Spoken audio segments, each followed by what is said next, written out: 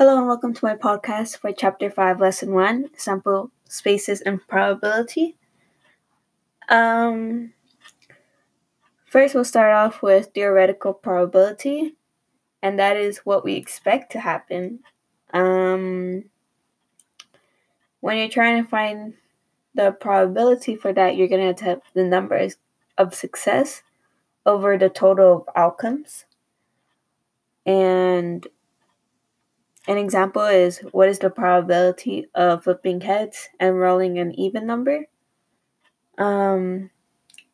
It's going to be 3 over 12 because there's 12 total outcomes and 3 number of successful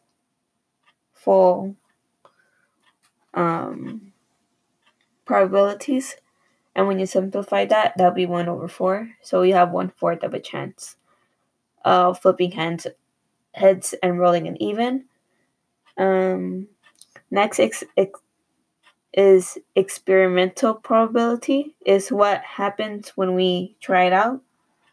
So if you have a spinner that is divided into 4 with red, blue, green, and a yellow section,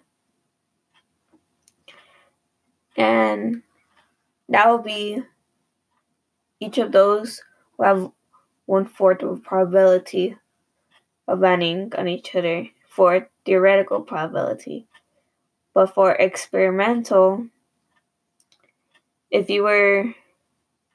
say if you were to spin it 20 times and the results were, it landed on red 5 times, green 9 times, blue 3 times, and yellow 3 times, you will have it again, the number of success over the total number of outcomes. So for red, it'll be 5 over 20 because there is 20 overall outcomes, and that will be simplified to 1/4. And for green, it'll be 9 over 20, blue 3 over 20, and yellow 3 over 20. So that'll be your probabilities if you experiment with them. And to find the odds is odds of an event compared to the numbers of favorable, and unfavorable outcomes when all outcomes are equally likely. So if you were trying to find the odds in favor of stopping on the yellow, you're going to have the number of success over the number of failure. So the number of success will be 1, and the number of failure will be 3 because there's 3 other spots. So you have to write it 1 over 3, or you could have 1 and the ratio symbol 3.